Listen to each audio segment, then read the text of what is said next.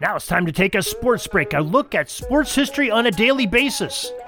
Hello, my friends in sports history. This is Darren Hayes of the Sports Jersey Dispatch podcast. Welcome once again to the Pig Pen, your place for all things great in sports history, and welcome to your sports break for this New Year's Eve day, December 31st. Got some great milestone moments in sports history, with some excellent athletes who were awarded or did some major accomplishments in the uniform numbers that they may have worn on those days. And we're going to start off in 1967 on this date, December 31st, the AFL Championship at the Alameda County Coliseum in Oakland, California. The Oakland Raiders defeating the Houston Oilers 40-7. What a whopping one-sided score there. Number 16, George Blanda, booted 4 field goals for the Raiders in the club's first AFL championship.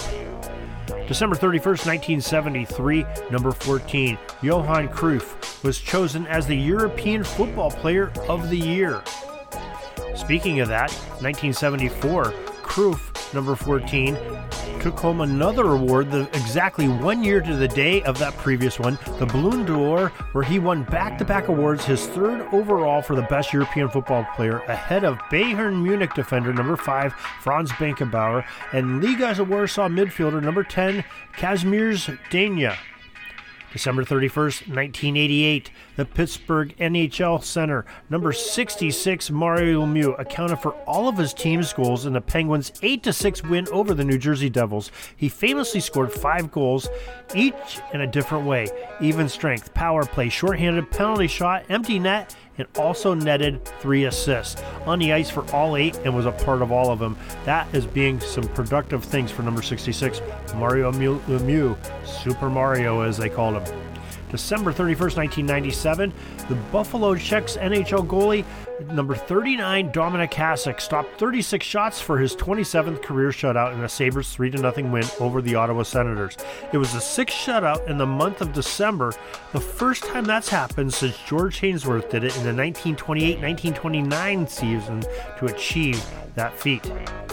December 31st, 2018, the Houston Rockets guard number 13, James Harden, scored 43 points in the Rockets' 113-101 win over the Memphis Grizzlies. It was the 4th straight NBA game where he scored over 40 points and the 8th straight with over 35.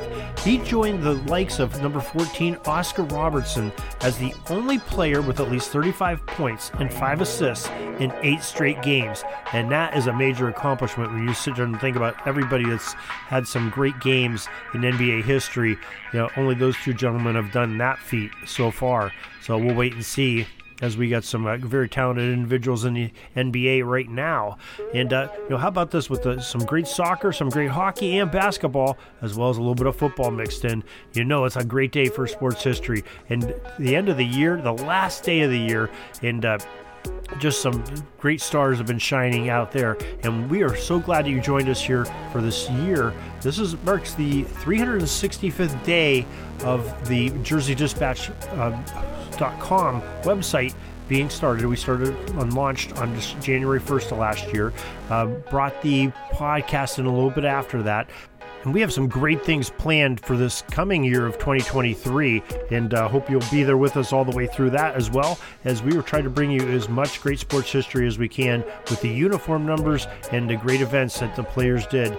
And in the meantime, if you can't wait for our next episode to come out, well, go to the sportshistorynetwork.com. There's 30 different podcasters. Somebody's bound to be releasing a podcast each and every day, and if not, there's thousands of hours of backlog that you can listen to catch up on some sports history and learn a little bit of something and have a few laughs with some great entertaining hosts and guests, very knowledgeable in sports history.